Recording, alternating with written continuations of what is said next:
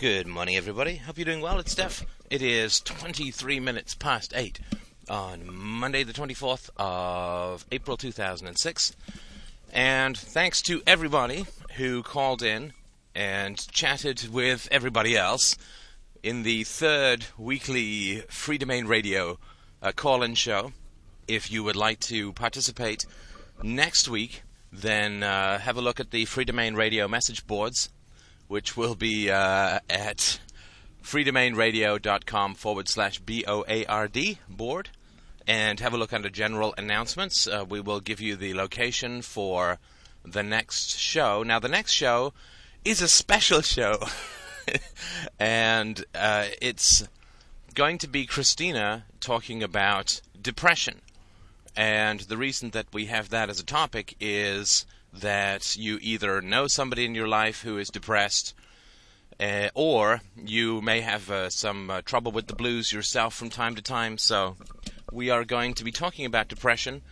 Christina is a mental health professional, of course, and so she'll be talking about, of course, remember, it's purely for informational purposes only. So feel free to come in and have a question if you have questions about loved ones who are depressed or have a couple of bouts of the blues yourself. Feel free to call in, and Christina will be more than happy to answer your questions. I will be lurking in the background to say whatever I can to add to the conversation, but it will be mostly the beloved wife. So feel free to come in. That will be 4 p.m. Eastern Standard Time next Sunday. So that will be a lot of fun. And we also have a Skype chat going, so you can ask and answer questions. But we're not going to have a round table. Hitherto, the call has been a round table, which has some advantages and some disadvantages as well. It's like a dinner party of the blind, because you can't exactly easily tell when somebody wants in or somebody wants out. So this is going to be a little bit different in that it's going to be a sequence of callers, and we're going to do our best to try and have it broadcast as well, so that if you just want to listen in and you don't want to download, we're using TeamSpeak. If you don't want to download the TeamSpeak client to join, hopefully we will get a way to get the odd magic of the internet to work in our favor. So that will be 4 p.m. next Sunday. Christina Depression. So I hope that you will find the time to join us, and I'm sure you will find it of use. So this morning, auga, beware religion, beware religion. Now I have and I don't know if it's an age bracket thing, I have a slightly different view of religion than some of the people who are younger, and that may be for the best, in that they've grown up with less religion than I did, but I certainly grew up. I had to go to church. I was a choir boy, all of these sorts of things. And so I was definitely exposed to the ideas and have some respect for well-meaning Christians, in the same way that I would have respect for good doctors who've never heard about antibiotics, but who do their best to try and help their patients. So there's a fine gentleman, I'll call him Spear. There's a fine gentleman named Spear who comes on and is brave and throws himself into the viper's nest of atheism, although he is a Christian, a Seventh-day Adventist, or at least he was raised that way, if I remember rightly. And I think that he's got some very interesting perspectives to talk about in terms of religion. And we started a debate yesterday, but for a variety of reasons we weren't able to continue it.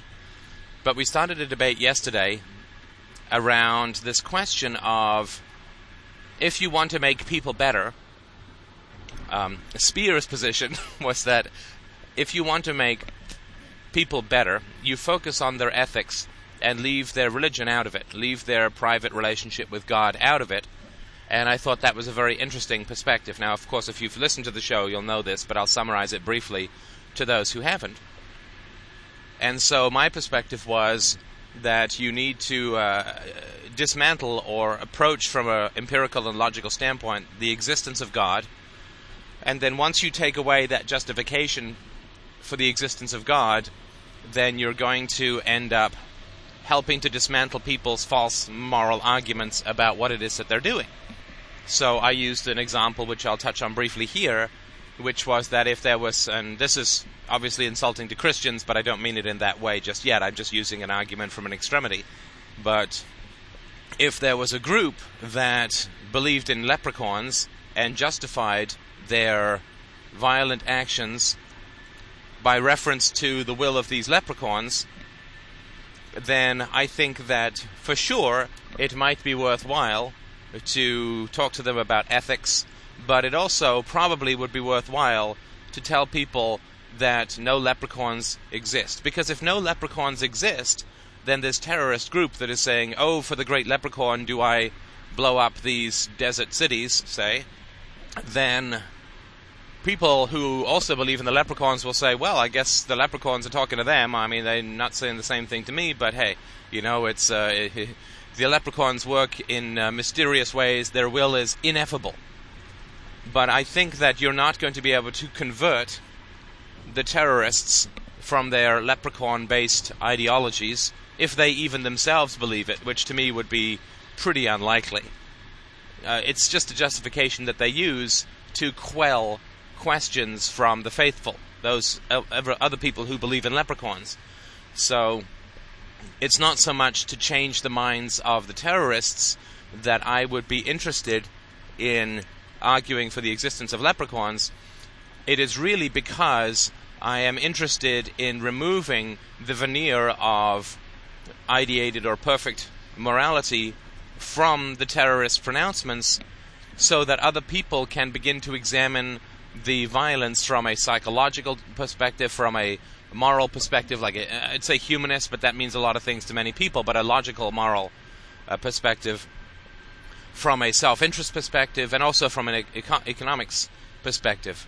So if you take away, for instance, about the war in Iraq, if you take away the religious overtones, then there's, hundreds of billions of dollars changing hands, and therefore it may not be said that people's primary motives would be religious, but that is something that is publicly proclaimed. And if people still exist in God, then they can't correctly analyze what it is that these people are saying. They can't correctly analyze their motives. They can't correctly analyze their pronouncements. And so, to me, the first step is to get rid of the idea of God as much as possible and as public a manner as possible, so that people can examine what is occurring, the choices and motives of those who claim justification through a belief in God. They can be examined more openly and more honestly. So that would be, it's the same thing with patriotism, and it's the same thing with classism, and it's the same thing with feminism, and it's the same thing with misogyny. You take away these false moral arguments and you can begin to see that people's motivations are more basically psychological. In other words, that they had a bad childhood or whatever and haven't dealt with it and are acting it out. Or economic, in which case, well, sure, if I can get this war going by an appeal to God, then I get to make hundreds of billions of dollars, myself and my friends. And if you take away the God, you can see that more clearly. It's really just a way pulling away this fog so that you can actually see what people are doing and why without being distracted by these false ideations and justifications. So that was my approach, and Speer's approach was to say that you simply need to question them ethically. If somebody is doing something immoral, like say, let's go back to the leprechauns and the terrorist. If somebody is a terrorist and believes that leprechauns are telling them to do it, or at least publicly proclaims that, we have no idea what is going on at the heart of faith for any individual, because all we know is what they say and what they do. But he says that you would simply approach them from a logical and moral standpoint and disprove their ethical assumptions. And the debate that we were beginning to have, which I'd like to sort of continue here, and I'm sure that I will hear back from our good friend Speer, and he will tell me where I may have gone wrong in this analysis, which I certainly look forward to. But my approach to that as a challenge, and of course the reason I think it's important is that religion is the central moral force in America for sure. It's not that central moral force in other countries, and those people who were on the chat yesterday who weren't in America did sort of say, well, why are we even talking about this? It just has nothing to do with the freedom movement, it has nothing to do with libertarianism, and that's very true. However, I think it's important to look at the most powerful country and look at what is driving that, because the country which, rightly or wrongly, is perceived by the majority of people in the world since the fall of the Soviet Union to be the biggest threat to world peace, if its ideologies are based to a large degree on certain kinds of religious thinking, then I think it is important, and it is important even if you don't live in the U.S., because if you live in France, say, what the U.S. is doing in Iraq has some effect on the Muslim youths in your city or in your country.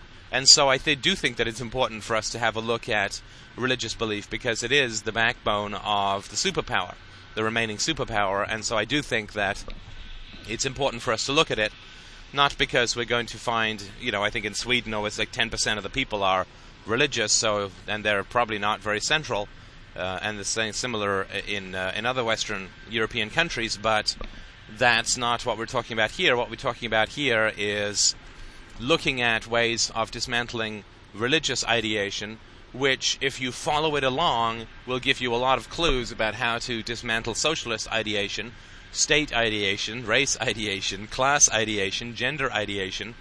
By ideation, I simply mean putting people into categories that supersede each individual's characteristics. You can talk. We have a harken back to the podcasts on concept formation and what concepts are, in my view, and that will probably help clear up some of that rather mouthful of technical syllables. But I do think that it's important to approach what I view as an irrationality and to understand it and to try to unravel the problems that are innate within that irrational framework, and this is going to work with any irrational framework. I am very interested in reading ancient critiques of Zeus and other things like that, because just because I don't believe in Zeus doesn't mean that I can't learn how to talk to a Marxist or something like that by listening to somebody critique the existence of Zeus. So, as far as this question goes, do you attack God or do you attack an individual's false morality? One of the questions Speer had for me was, maybe you don't have anything against God, maybe you just have something against bad religious people. And, well, it's certainly true that I have nothing against God. I mean, why would I? It would be like saying, do you have something against leprechauns? No, not at all, because they just don't exist. But what I do have a problem with is both the moral belief and the belief that faith is valid as a methodology for determining truth from falsehood. I have a great deal of problem with that. Do I have a problem with Marx? Well, yeah, a little bit more so, because Marx put forward this crazy ideology that resulted in the deaths of hundreds of millions of people, and I don't separate Marx's ideology into there's good ideas and there are bad people, right? This is what you always hear about Marxism, that it's a good idea, but unfortunately people are flawed and people can't put it into practice in a way that works, and people are just not good enough for Marxism, which I find a pretty repulsive notion ethically. If only people were better, then they would be able to lord it over everybody else, have the power of life and death over hundreds of millions of people, and handle it well. But of course that comes back to the religious question. God has power, and it does not corrupt him, and therefore if human beings were as moral as good, they could have power. As moral as God, they could have power, and they would not be corrupted. But this is not the case. If power corrupts, we have some sense of what God's moral nature is about, because God has more power than anything else put together. So it's not that I have anything against God. I have something against the irrationality and subjectivism that goes into the maintenance of a religious fiction. And so let's have a look at the argument, and then Speer can make his case back. Let's have a look at the argument that I would make about why it's important to dismantle God and what it means. The main reason that I think it's important to dismantle God is not to dismantle God per se, but to dismantle the concept of faith. To dismantle the concept of faith. Now, faith is not specifically religious in nature. Faith covers the vast majority of human thinking, and faith is simply belief without proof, belief without logic, belief without evidence. It's selective belief based on X, Y, and Z.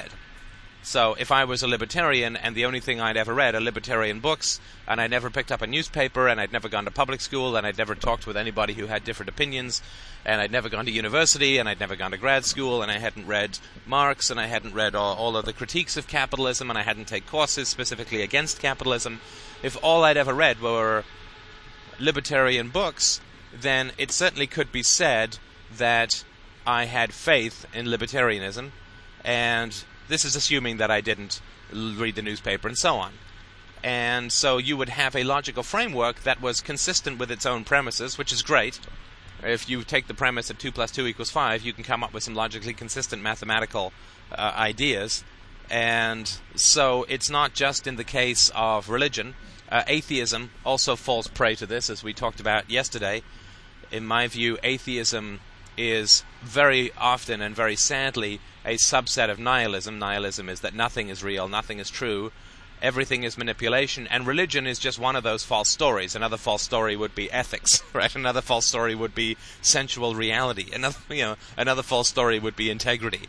And so these people just believe that everything is false, everything is relativistic, and of course, like all relativists, they're absolute about their relativism. And so, and while I remember it, if you go to hellboundalley.com, the host there has set up a page for a war on relativism.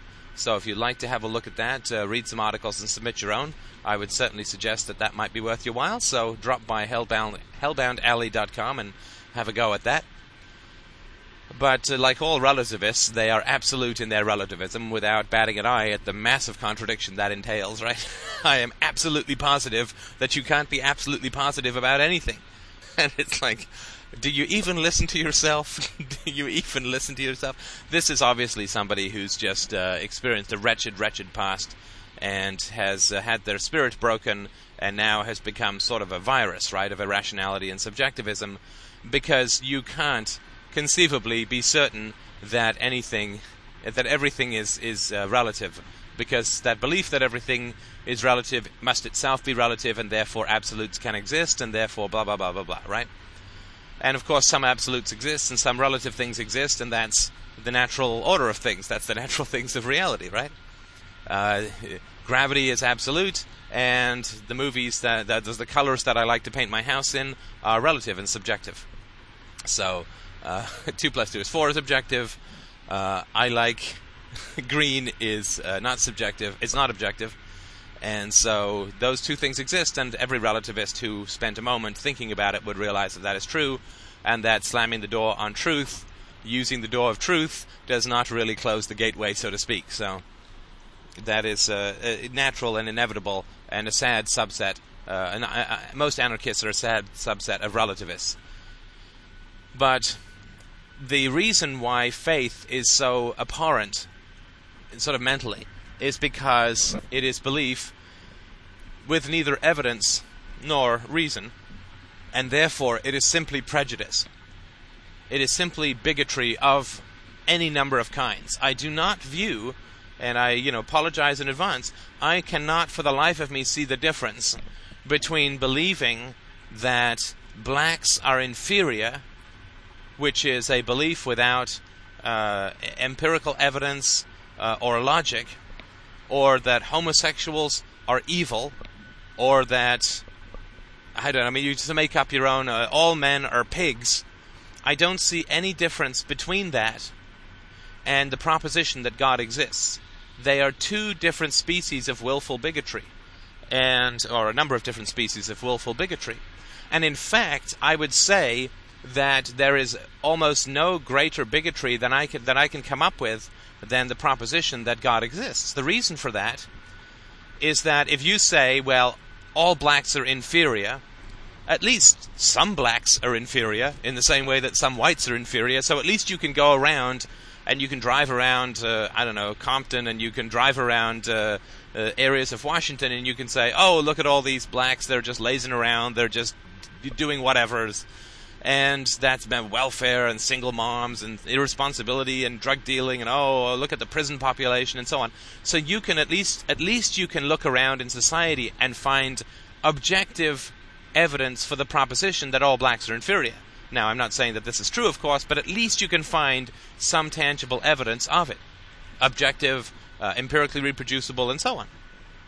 However, and if you say all men are pigs, you can find some men who are pigs, right? So if you're some, bitter feminist, you can say, well, all men are cheaters and liars, and you can go and find some cheaters and liars and say, hi, you see. Now, the problem with God is that there's not even a single shred of empirical or logical evidence for this willful belief, right? This belief despite all facts and reason. And so, if you say to somebody, your morals should be more logical, while allowing them to believe whatever the heck they want for whatever the heck reason they want, with no logical or empirical evidence, then it really doesn't matter what you say to them. It's like trying to reform a government program while still allowing it to be funded through taxpayers' money. I mean, you're letting the entire basic premise stand, and so whatever you nibble at the outside doesn't mean a damn thing. So if I say to someone, well, you shouldn't be somebody who is a Muslim suicide bomber, you shouldn't go and blow up people, then that person is going to say, well, why? And I'm going to go through this long process of proving logical and universal morality and this and that, and well, how would you like it if they did it to you, and does everyone have the right to do it, and blah, blah, blah, blah, blah. And I can leave aside his faith. I can forget about his irrational preferences that are simply willful and prejudicial, that he believes whatever he wants to believe, and he is told that he is absolutely right in believing whatever he wants to believe, and that to apply any logical or empirical criteria to what he believes is completely wrong, which is also true with socialists and Marxists and so on, and Republicans and fascists, just so I'm not attacking the left overly. But if you don't attack this central premise that a human being can believe whatever he or she wants to believe, and that is virtuous to believe whatever you want to believe or whatever you're told to believe, and it is absolutely immoral to apply any logical or empirical criteria to belief. And of course I know that Christians drive in traffic and don't pray for the traffic ahead of them to part, but instead swerve around them, so I'm not saying that Christians don't have any empirical validation. But in their basic philosophy, the basic philosophy of religious people is that I can believe what I want. My belief is a matter of will. It is not a matter of logic. It is not a matter of proof. It is not a matter of empirical observation. It's not even a matter of historical veracity. What I believe is my preferred will despite any evidence whatsoever. Now, if you allow that premise to stand in any debate with anybody, that whatever they want to believe is good, and that applying rational criteria to their beliefs is bad, then what does it matter what you prove to them? You've already accepted that proof is not a precondition of belief. You've already accepted that logic is not a precondition of belief. So how on earth can you prove something to them and have them change their mind? And that's the fundamental reason why you can't leave God out of the equation when you're talking to people about ethics and reality and logic and proof and economics and philosophy. Because it's not the question of God. God is just one of the ways in which irrational belief manifests itself. Angry will, as I sometimes call it. And if you're a Marxist and you say capitalists exploit the workers, again, like the bigotry that's racial in nature, you can find some capitalists who go ahead and exploit their workers. But you can't find one tiny atomic shred or ectoplasm of God in the entire universe. You can't find one single solitary rational reason why an existence of God would ever be justified or something you could ever conceivably believe in. You just want to believe in God, and you've been told that it's moral, that what you want is what is true. It's true because you believe in it. It's true because you want it. It's true because you were taught it. And I do want to save people from these falsehoods which they are exploited by. these falsehoods which cause the transfer of money from parishioner to priest. Because if you're going to have a debate with somebody, the first and basic thing that you have to figure out, that you have to establish, is that logic and empiricism and the scientific method is how we are going to resolve this dispute. I mean, forget Hannity and Combs and all that kind of nonsense. The first thing that you need to establish is, how are we going to resolve our dispute? So if you're arguing with your wife and you don't have this thing which is like, well, we don't call names, we don't raise our voices, we don't use always and never, we don't let things escalate, and we assume and we work to find a win-win solution which is going to end up beneficial to both parties, and we will try as much as we can to keep humor in the debate and so on.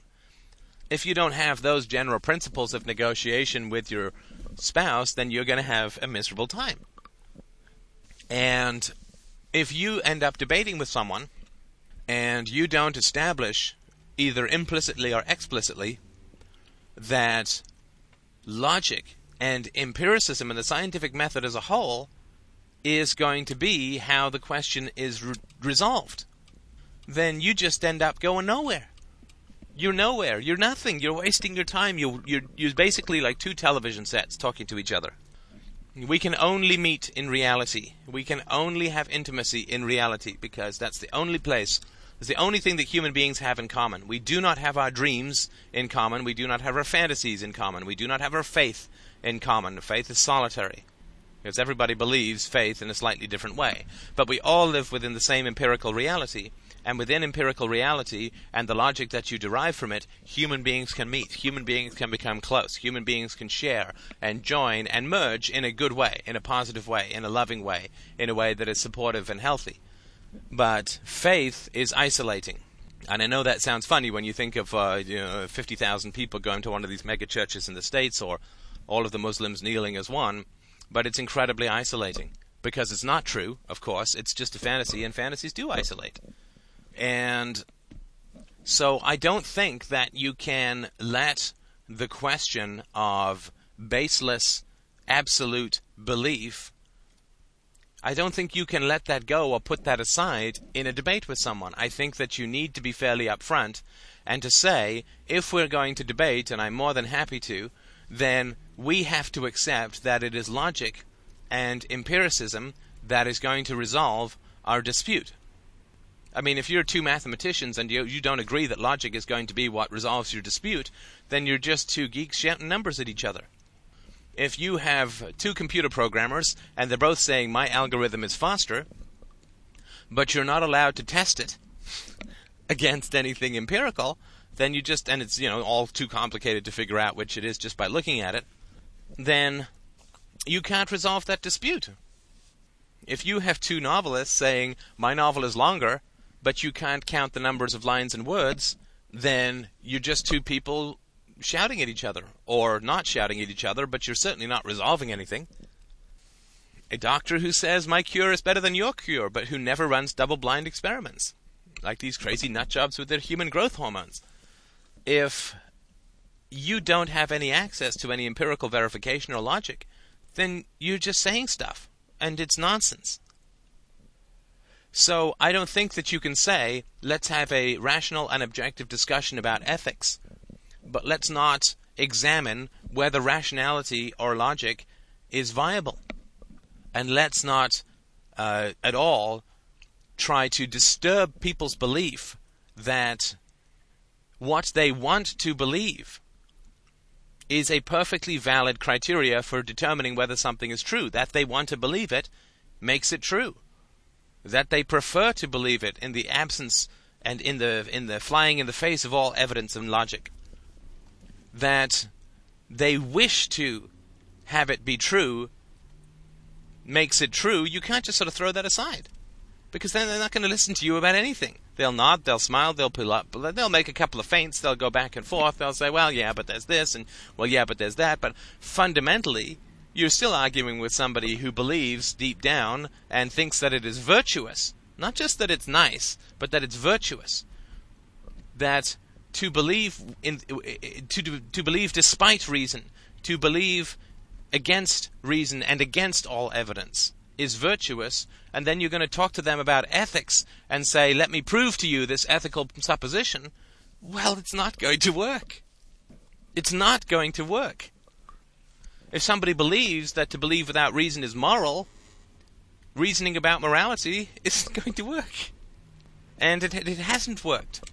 It hasn't worked. The only way that it is going to work, with all due respect to our friend Speer, the only way that it's going to work is if that person is himself willing to pretend that religion or that the base premise of faith does not exist. And that's why I focus so much on the argument from morality and not the argument from effect. Because the argument from effect and the argument from any other types of arguments are going to obscure this basic fact, right? So if you're arguing with a Marxist and quoting evidence, then you're arguing with him as if he has achieved his thinking through a rational analysis of evidence. And if you then produce evidence that counters his theory, that he is going to then change his theory. You're dealing with him as if he's empirical. But, there's no such thing as an empirical Marxist anymore. Maybe early on, maybe in the 1920s. But there's no such thing as an empirical Marxist, and there's no such thing as an empirical or rational faith-based belief system. Whether Marxist or religious or patriotic or statist or whatever. These people do not achieve their beliefs because they have rationally examined all the evidence and come down in front of it, because rationally examining all the evidence, to my view, comes down to the freedom of anarcho-capitalism and of the free market. So you have to recognize that just about everybody has their beliefs because it's what they were told, it's what they were taught, it's what they have imbibed at their daddy or mommy's knee. And we know this from religious people, especially those who are not just sort of vaguely spiritual, but part of a particular denomination, that they have learned about that denomination, very likely from their upbringing. And so it's not empirical. Nobody sort of sits there in a field when they're 5 and says, well, I believe in the trees, and I believe in the grass, and I believe in the sky, and I bet you there's this big invisible eye watching me. Kids don't say that. Nobody says that, right? That's something you have to be taught over and over and over again, and taught as moral, and it's sort of drilled into you. And then you will end up believing it. And then you may fight it and say, okay, there's no big invisible eye that has power over everything, but I'm going to become a statist instead. And give that power to the government. And so, to me, you have to take this problem of faith first. You have to approach this problem of faith first. If people are allowed to believe whatever they want, flying in the face directly against rationality and evidence, then they're never going to be able to end up being rational except by accident and except in specific circumstances. So I don't think that in the argument about religion and ethics or Marxism and ethics that you say to a religious person, that you say, okay, well, we're not going to talk about your faith. We're not going to talk about the morality of believing without reason and believing because you want to. And we're now going to debate ethics from an objective and rational standpoint. You're missing the whole point. It's like saying to the guy, despite the fact that you have no legs, I'm going to put you as a forward on our basketball team. Well, it's kind of impossible based on the premise, right? So that would be my approach to it. I certainly look forward to hearing back from others about it. But don't leave this topic behind. Don't leave this on the side. This is very central to when you're debating with people, because you need to retain your optimism and your positivism about this philosophy and this approach. And you don't do it by beating your head against a wall and throwing evidence at people who are not basing their decisions based on any logic or evidence, because you're not going to get anywhere, and you're just going to feel frustrated, and you're going to feel that logic and evidence are futile, which is going to make you sadder thereby. And that is bad, except, of course, that will be good for Christina's show on Sunday next at 4 p.m. Eastern. Thank you so much for listening, as always.